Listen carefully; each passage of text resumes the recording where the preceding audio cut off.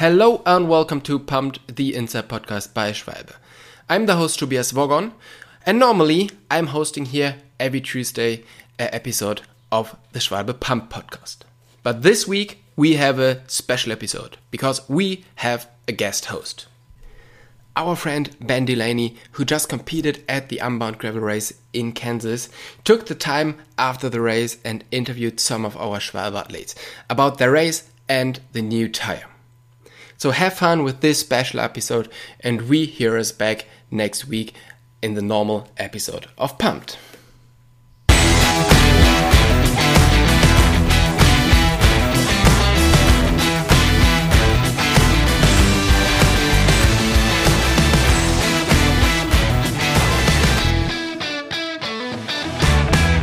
Unbound Gravel is many things to many people, but it is always a challenge to anyone who takes on any of the distances on tap in Emporia, Kansas.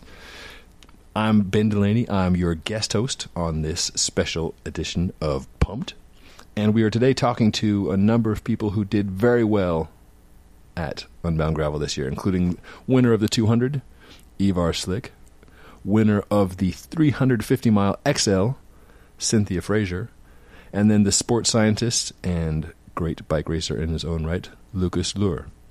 I did the 100 this year, which in any other event is a plenty long distance, but at Unbound is the baby distance. It's the short distance. I managed to pull off a third on Schwalbe's new G1 RS tires. Was very happy with that, and only got away with about an hour or two racing in the mud and the rain. But now let's go to speak with the other athletes who did far better in the far greater distances. And we'll start with Ivar, who is now back home in the Netherlands.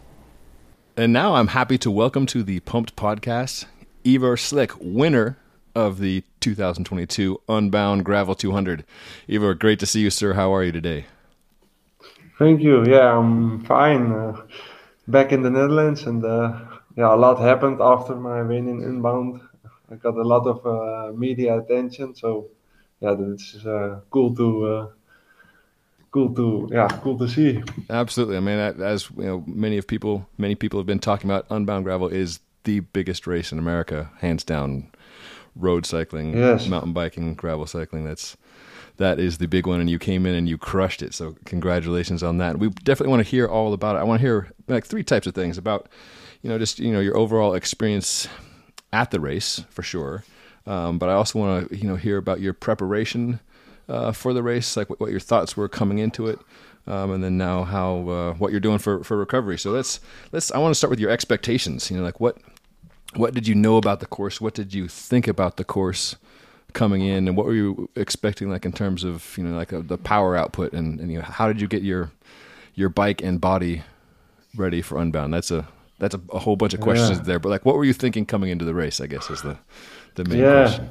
Yeah, in 2021, I did Unbound for the first time, and I wasn't, well prepared. And, the lessons I learned from that race, I took with me to this year's race. And I made a few mistakes with nutrition strategy, and I went too fast in the beginning, so I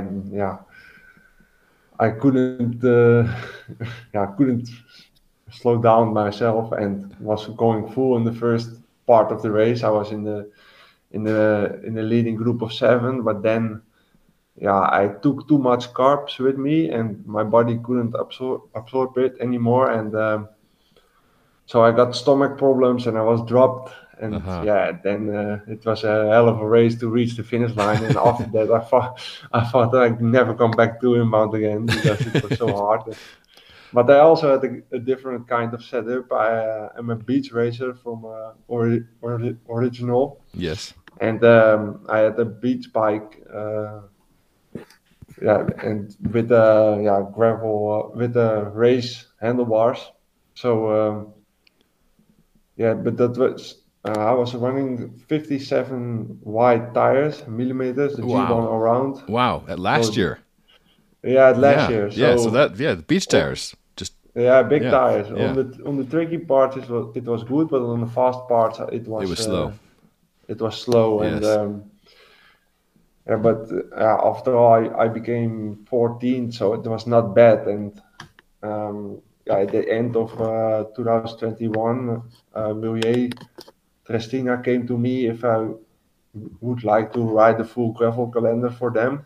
And so I started one-man team, and Schwalbe came to me as a tire partner. And with them, they supported me with the best tires, and I got a prototype, the Schwalbe G1 Race Speed. Yes. And I raced it. My first race was the 1st of May in Girona, Tracker Gravel. Which you won. And I immediately won. So that was a perfect start of the season, and I felt already really comfortable on the bike and with the tires, and so that was Yes. a great start. And instead of 57 millimeter tires, those were 40 millimeter tires, right? Yeah. So enough. There was some cushion, but still relatively lightweight and fast. Yeah. It was a lot faster, and then we started our American campaign together with Jasper Okkeloen. First race was Gravel Locos, 14th of May, and we traveled together for 4 weeks, and in Gravel Logos, we became 1 and 2. Yes. So that was a perfect start. Jasper won that race, and he's also riding with Schwalbe. So we were really happy, and got more and more confident in the tires because of Unbound is well known of his tire shredding rock. So a lot of riders they get mechanicals, especially punctured. So you are always afraid to get the puncture during the race.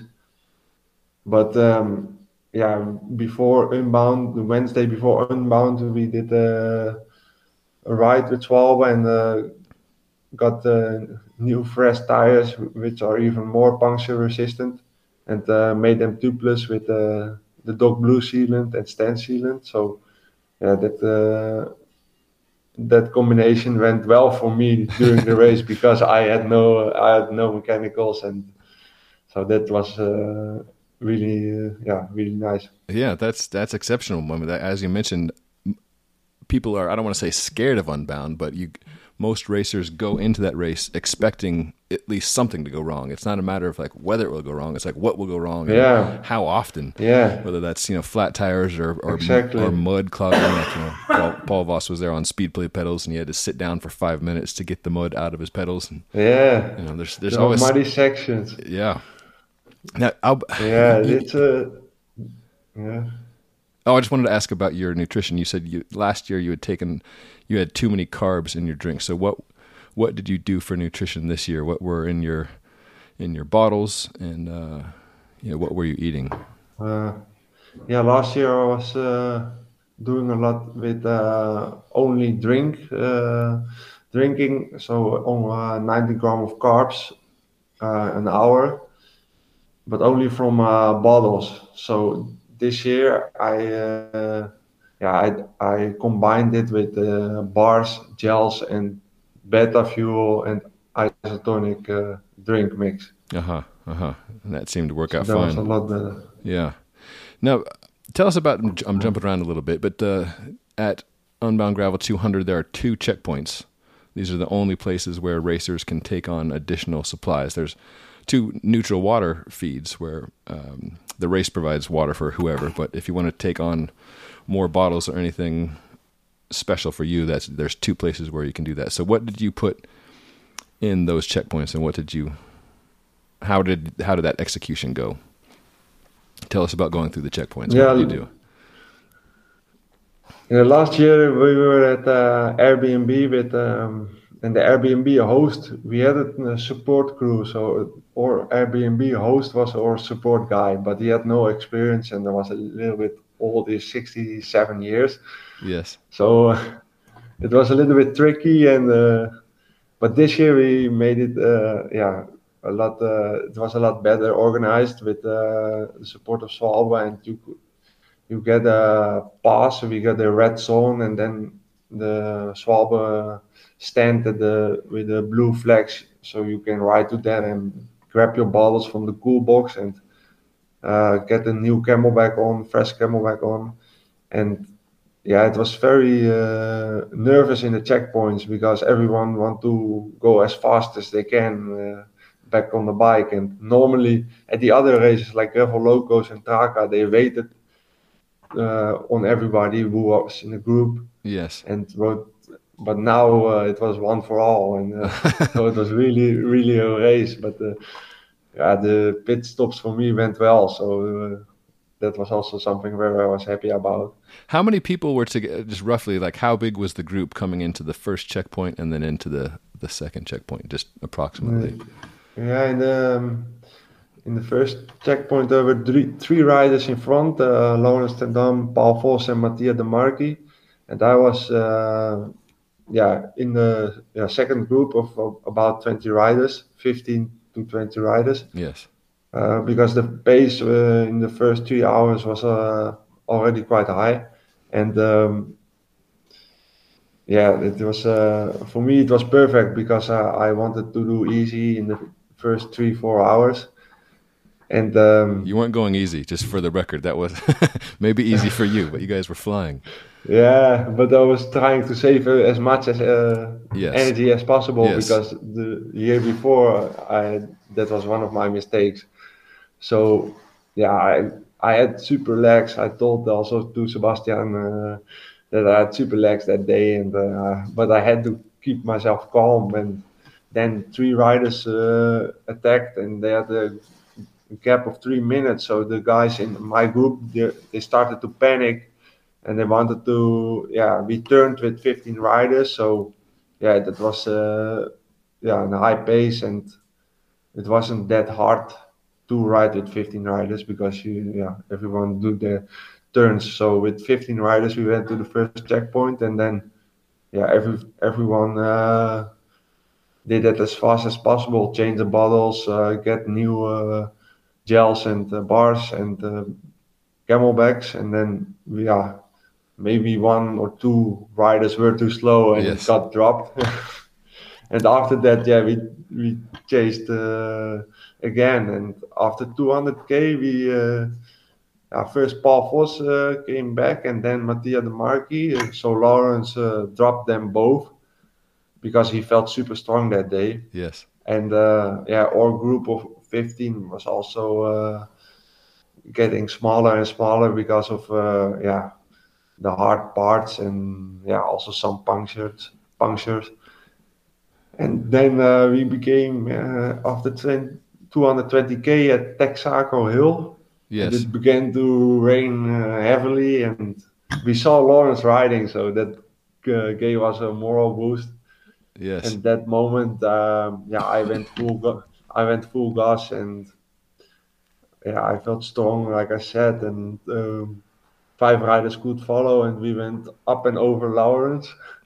Yes. So it was a hard section with many climbs and tricky descents, and all mud everywhere, and it was we were turning into mudmen. Yeah. So, so when you're racing in the rain in the mud like that, is it better to be at the front where you can see a little bit better, or do you still try to want to be in the wheels so you can be conserving some energy? How do you balance those two things of wanting to see where you're going versus not being in the wind? It was that section. It was just one for each other. So every man for himself, we would say. Every man for himself. Yes, you didn't have drag from each other, so it was really tough conditions. And Keegan Svensson, who won the Sea Otter Classic, he is a good mountain biker. So he went very fast through the muddy sections. And Alex Vermeulen is also a mountain biker who was in the front group. Yes. And at one muddy section, I made a mistake, and I was also riding with road pedals. So yes, I saw that, your luck pedals. For me. Yeah, so that was a disadvantage on that part. But then I had to close a gap of 20 seconds on the 4 riders. But that went quite well. And from then I thought, yeah, I have super legs, and I started to believe in that I could really win this race, especially after Pete Stetina was dropped. Yes. He bunked. I think he had no energy left in his body, Yes. and that the second checkpoint, it was only 60k before the finish. That was also very fast because Ian Boswell, he did a very fast pit stop and attacked immediately. So then I had to close a gap too, Uh-huh. and we were at 3 with Keegan Svensson. With 3, and then Alexei Vermeulen could also close the gap again. So we were at 4 in the front, and the last 50k were quite easy. Everyone was tired, and we're waiting on the perfect moment to attack. But it was also difficult because we had to pass the 100 milers. Yes. They're on the same route. Yes. And then 15k before the finish, Lawrence ten Dam came out of nowhere. Uh-huh. So we were, where you come from? But we were not riding that hard. So we were at 5 again, and he did an attack, but he said immediately to me, I'm so fucked. Yeah. I'm completely dead, and so he said already he can't do so much anymore. But Ian Boswell made a strong impression on me. And from Keegan, I didn't know how fast he is in the sprint. Yes. So it was it was largely flat. Like the last 20, 30 kilometers were pretty flat, right? Yeah. So there's really nowhere to attack unless you're feeling really good. And then you come back into town. You're going through the college campus, and there's that one short hill, but pretty steep. Yes. And that's where Alexei Vermeulen came off, correct? Yeah, he was dropped there, and did anyone try to attack, or was everyone just riding pace? And what happened on that hill? Ian tried to attack, and Keegan jumped directly on his wheel, and me too on Keegan's wheel, and Lawrence had also to let a little gap. But at that moment, I thought already, I have good legs still. You've got this. Still something in the tank. So, and then Lawrence attacked the last K, but he has not the explosivity. Yes. And then we came in the commercial street, the main street, the finish street. So that was you saw the finish line, and I started to focus on the sprint.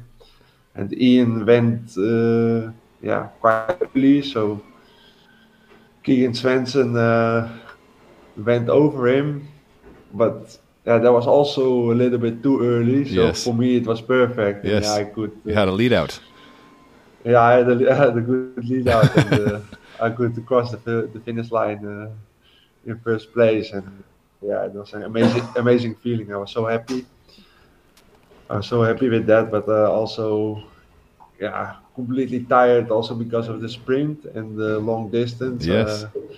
I really had to, hang over my bike, but so many press came with me. It was overwhelming by media attention. It was something I never experienced before.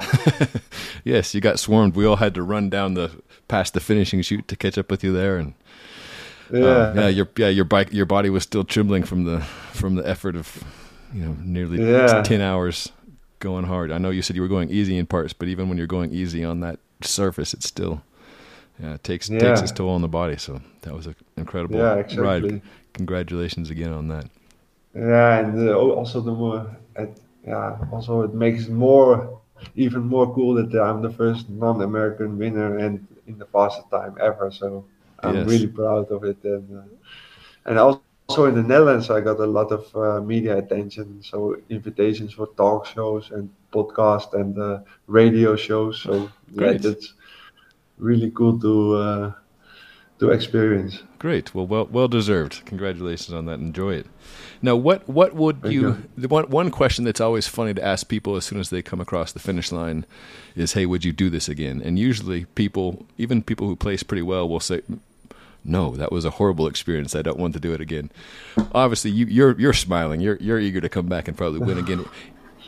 If you do come back, what would you change about your bike setup? I was surprised to see the road pedals that you had on.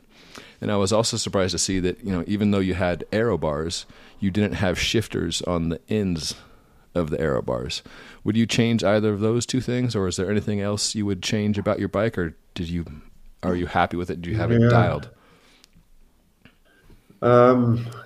Yes, of course I'm happy with the bike, but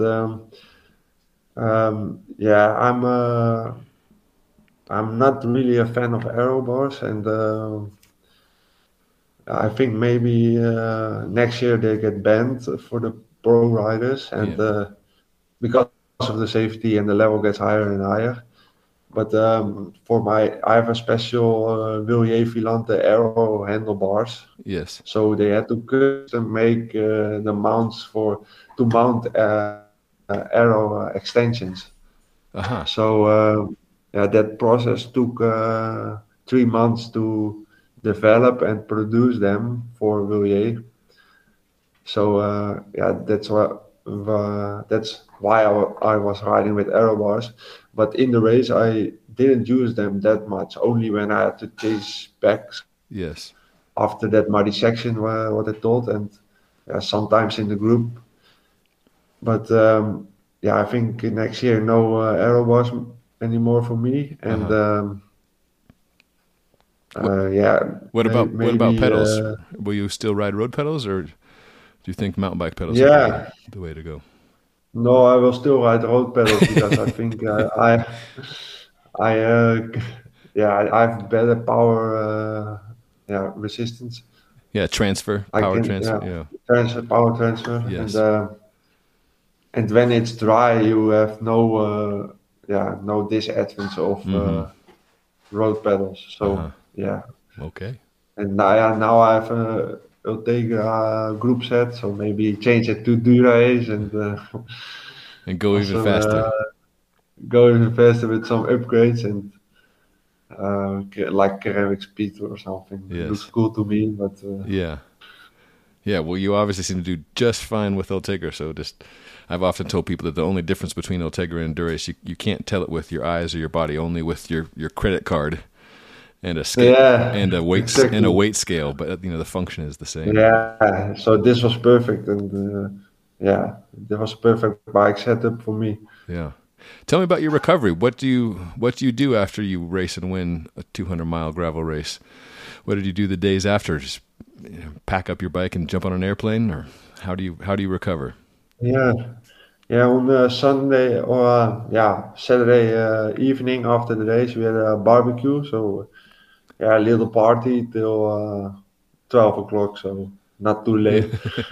But we woke up early because of you sit in the rhythm of the race, because the days before the race we always stand up at 4 o'clock like race day, just to get yourself in the rhythm.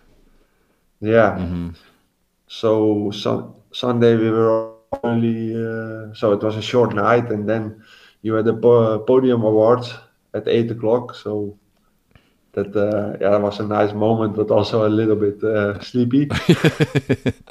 Yeah. And then that day, you feel your legs are hurting, and you're not so productive. But we had to pack our bikes, and I had also another podcast with Lawrence ten Dam from Live Slow Ride Fast, so that was also nice to do. And in the afternoon we packed our bikes just easy, and we went for dinner with our Airbnb host, who was again our support crew guide. So yes. He's a very nice guy, and next year we will certainly come back to his place to stay. Going back with Brad. Yeah, he's got it dialed now. Yeah, with Brad. Yeah. Yeah. Now he's famous now in Emporia. Yeah. He's very proud of us. Yeah, as he should be. Fastest pit crew in Emporia.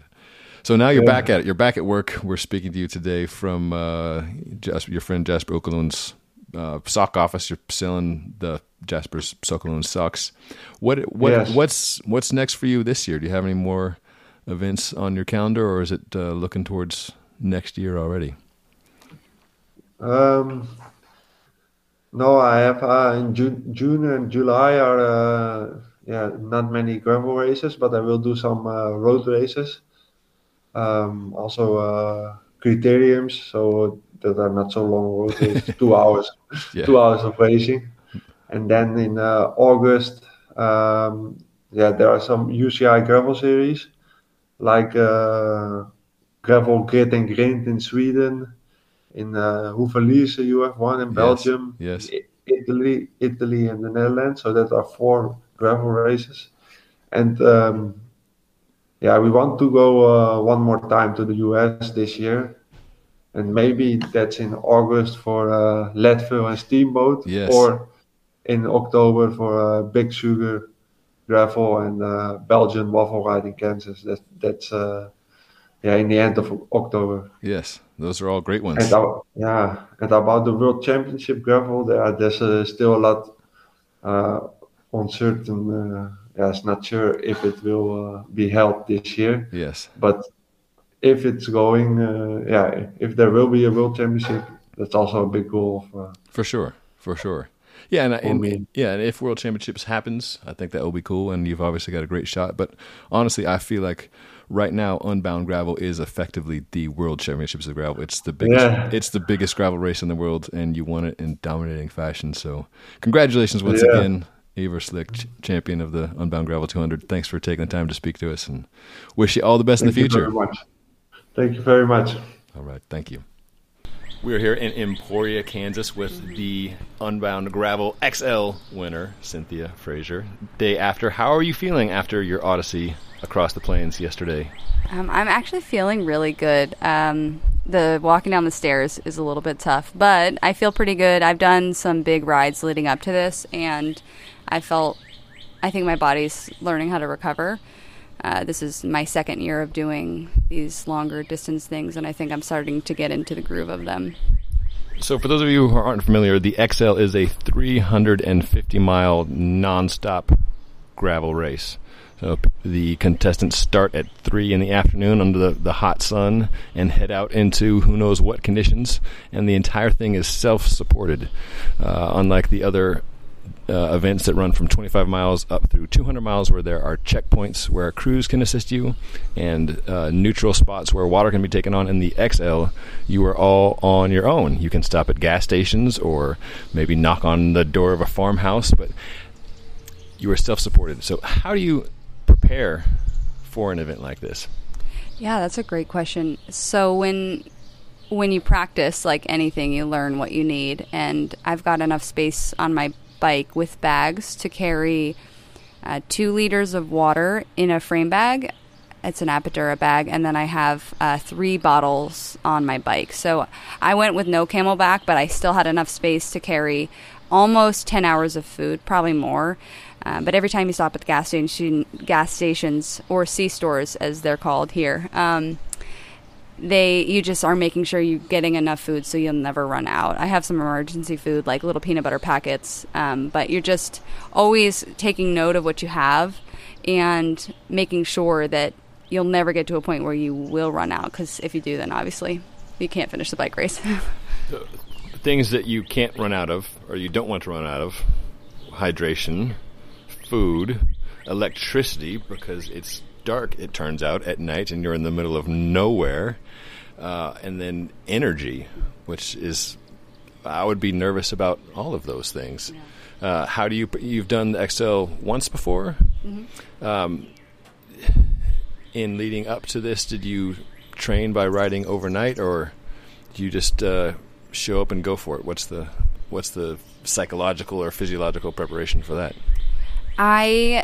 when I was training last year for it, I tried to look up some information online about like what to do, and I really couldn't find very much. But one of the things I did find was they suggested you practice riding through the night.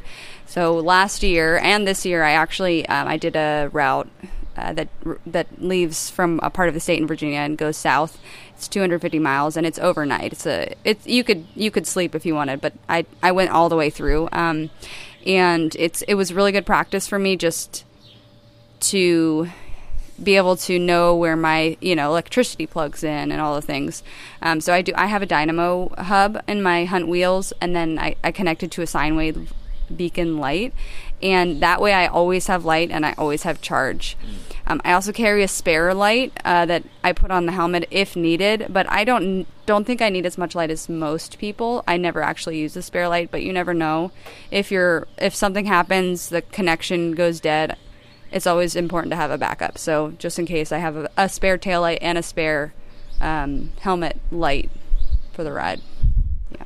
It's just Murphy's Law. If you've got it, hopefully you won't need it. If you don't have a backup, there's not much of a plan B in the farm roads of Kansas. A number of people do gravel events to complete them. Like Celine Yeager's got a phrase that I've stolen. There's competers at the front, and then there's completers. You came in this to win. How does that change your motivation throughout the night? Is the competitive fire going the entire time, or is that more just like in the back of your mind as you're just in the moment riding through the night? Well, typically I make multiple goals, like sort of contingency goals, if you could say, because you never know. So much can happen in such a long race. In this one, I actually thought I was going to get second. I was maybe 80 miles in, and I never saw Scotty, who was ahead of me. But it's an ultra race, and anything can happen. So we ended up catching her after she had a flat. And then, at that point, we were together for a really long time.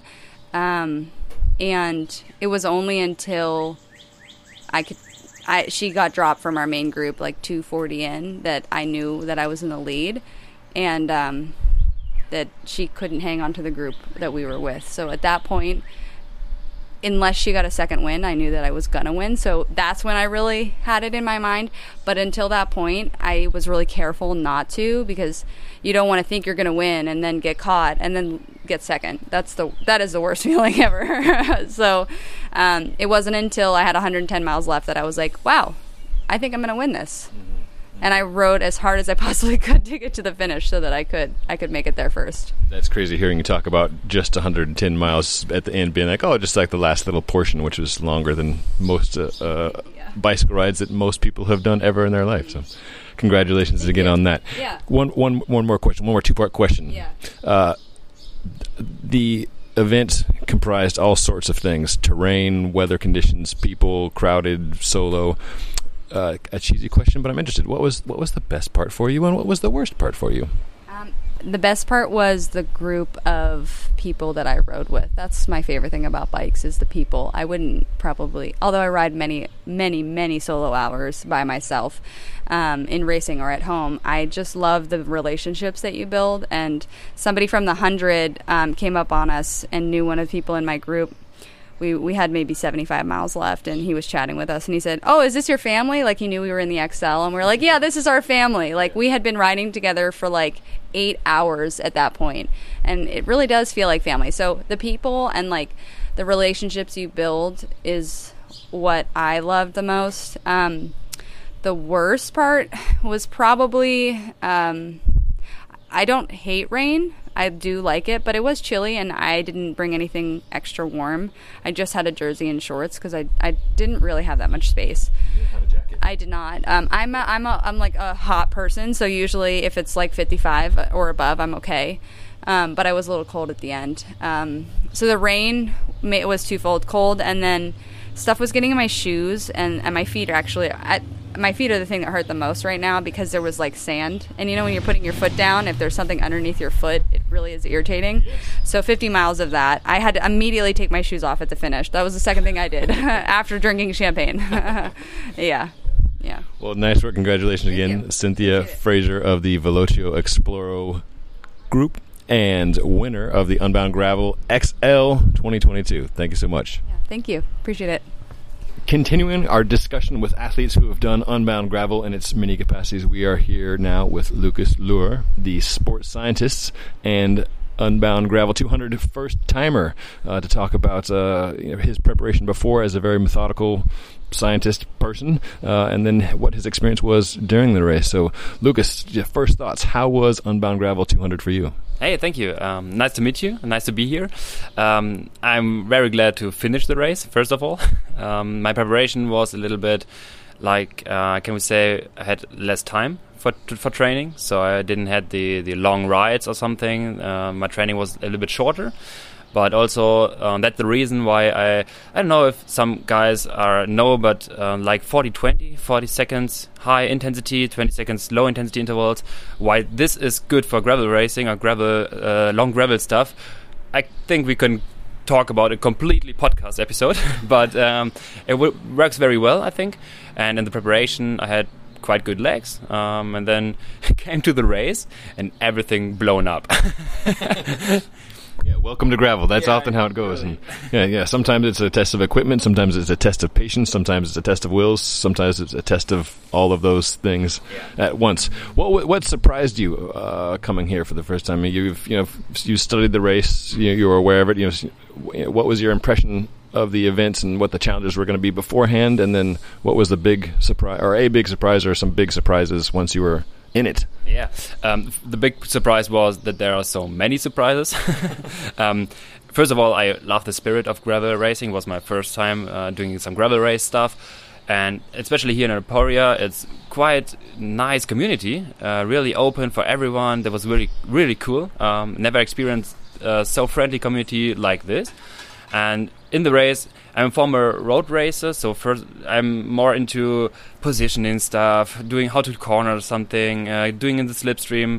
And the first 2 hours was quite good. It was I think the fast gravel road, the first 30 miles or something. We had, I don't know, like 38k per hour in average. So I was always positioning in the first top 10. There are some hills on the race where the completely field split into pieces, and I was in the front group of 30 riders or something. There were Lachlan Morton, Alex House, Peter Stettiner, Ian Boswell, all the good guys, and I was like, oh, I'm here, cool. Let's stay the whole day. And then, like I said, the completely surprising part begins. So first of all, I lost my saddlebag, I lost a tube, I lost a multi-tool, so no option for anything. Then I have stopped to fix some cable stuff and so on, put it in my jersey, and then I want to join the group again, but it was the worst time to stop from the peloton, because these guys thought, okay, now we race again. Yes. And I was like, shit, I have to keep the pace, and I really get it in half an hour or some stuff, riding 300 something watts to get into front group. And there was Zepp again, and was like, hey, I'm the front group. Yeah, you're the front group. Cool. 500 meters later, I had a flat tire. Oh, no. I jumped into a very sharp rock, so not blame the tire. He couldn't do anything. Then I fixed the tire. But I can't. First time with the salami stuff, the bacon. The bacon, yeah, bacon. Yeah, bacon. The tire plugs. Yeah, it just looks like a little strip of bacon, and you use like a tiny little fork to push it in there with a dyno plug and rammed it into the tire. So this was the first time you had used a plug. First time to use the plug, and I was like, oh, I don't know how to do it. Just ram it into the tire, and was like, get the air a little bit into it, but not completely.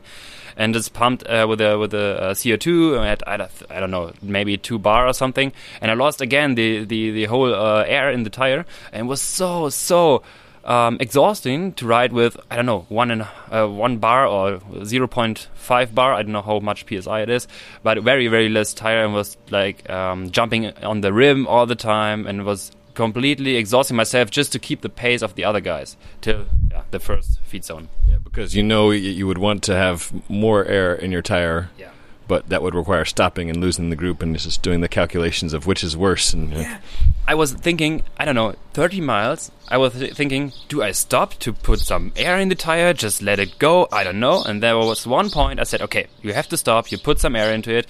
I put some air into it. I don't know, 2 bars again. Then I wrote it like, oh yeah, you have to do it very earlier because now it's very, very good.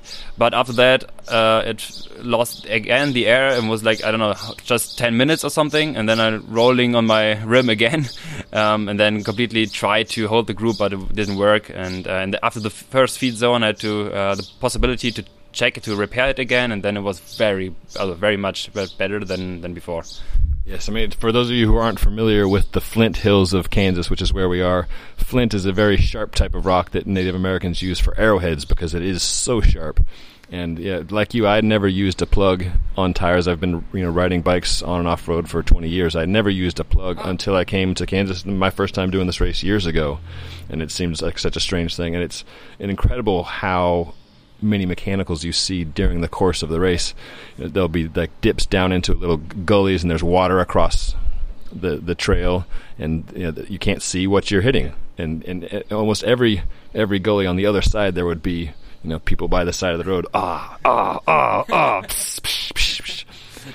seen like some tires that have 10 and 12 plugs in them. They look like a Muppet with all sorts of hair coming out of it. Yeah, it's just part of the experience, and it's unique to this area.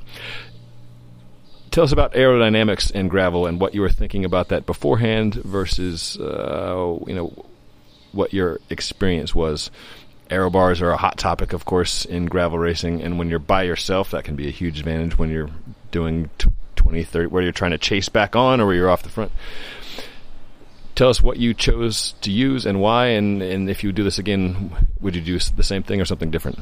I would definitely recommend aero bars for especially the long, straight gravel roads. So maybe not all of the roads yesterday, but the long and fast gravel roads, when the gravel is very hard and you are very fast. I was training the day before on the first 2 long straights. Was like 2 straights of 15 kilometers or something, and I was like doing alone on my bike in my aero position. Was testing a little bit and was just cruising, I don't know, 200 watts or something, and just hold 35 k per hour. I don't know, can you translate it in miles? I don't know.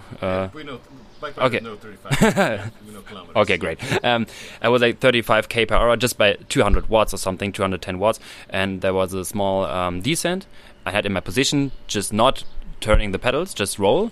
I had 64 something k per hour, so the aerodynamic is so much important. And when you're in the peloton in the field, doesn't matter that much because you can stay in the slipstream, you can be upright, you can breathe a little bit easier. But if you're in the front, and especially when you're alone, like me yesterday, completely race, I don't know, half of the race, I had some groups of 5-6 riders. We turned some pulls, and then if I was in the front, I was doing 260 watts or something, just getting my position on the fast straight road, doing 38, 39, 40 kilometers per hour, and everyone behind me was very had some difficulties because they said, hey, riding behind you is like riding in the wind. I don't feel any slipstream. I have to say I'm a little bit aggressive on my position, like doing really, like it seems like a time trial bike. And I talked with them, next year we come with a TT bar. We said that we can't have a TT bar because we don't need the drop bars, just the TT bar, and that's it. And every time you had the chance, get into the position because you save so much watts, especially on gravel. We tested on the track at home in Germany. You can really save up to 30, 40 watts when you're cruising around 40 k per hour just to stay in your position. Yeah, sure. The science of aerodynamics, physics is a real thing. It's a measurable thing. Yeah. But testing on a track and riding in the rain and mud on gravel roads are 2 different things. I'm surprised to hear you say that you would want to use a time trial base bar, just because there's some descents where were you in the drops at all, or no? Sometimes I was in the drops, but in the descent because to lift my center of gravity a little bit backwards, yes. So on the rear wheel. But I think I can hold it in the TT bar as well. I was very often in my hoods, and then get back into the TT bar again. And also for aerodynamic reasons, like Sebastian, we tried some stuff like where you put your bags. You have to keep some storage in your bike for bacon or new tubes. And if you do like frame brake or something, it's like aerodynamic neutral. So it doesn't cost you anything, but it doesn't get you faster or something. So you can say, okay, if I want to put some storage, you can do a frame back or something, and then you're going for the TT bar, and then going into the extensions, and you do not lose anything. Like Jasper wrote some bottle cages behind the saddle. It's also like you're crushing the wind in the front, so it doesn't matter if it's on the back of the saddle. It's also aerodynamic neutral. Maybe cost you 1 or 2 watts. It doesn't matter, but you can store another 1 kilo of liquid, or 1.5 liter of liquid.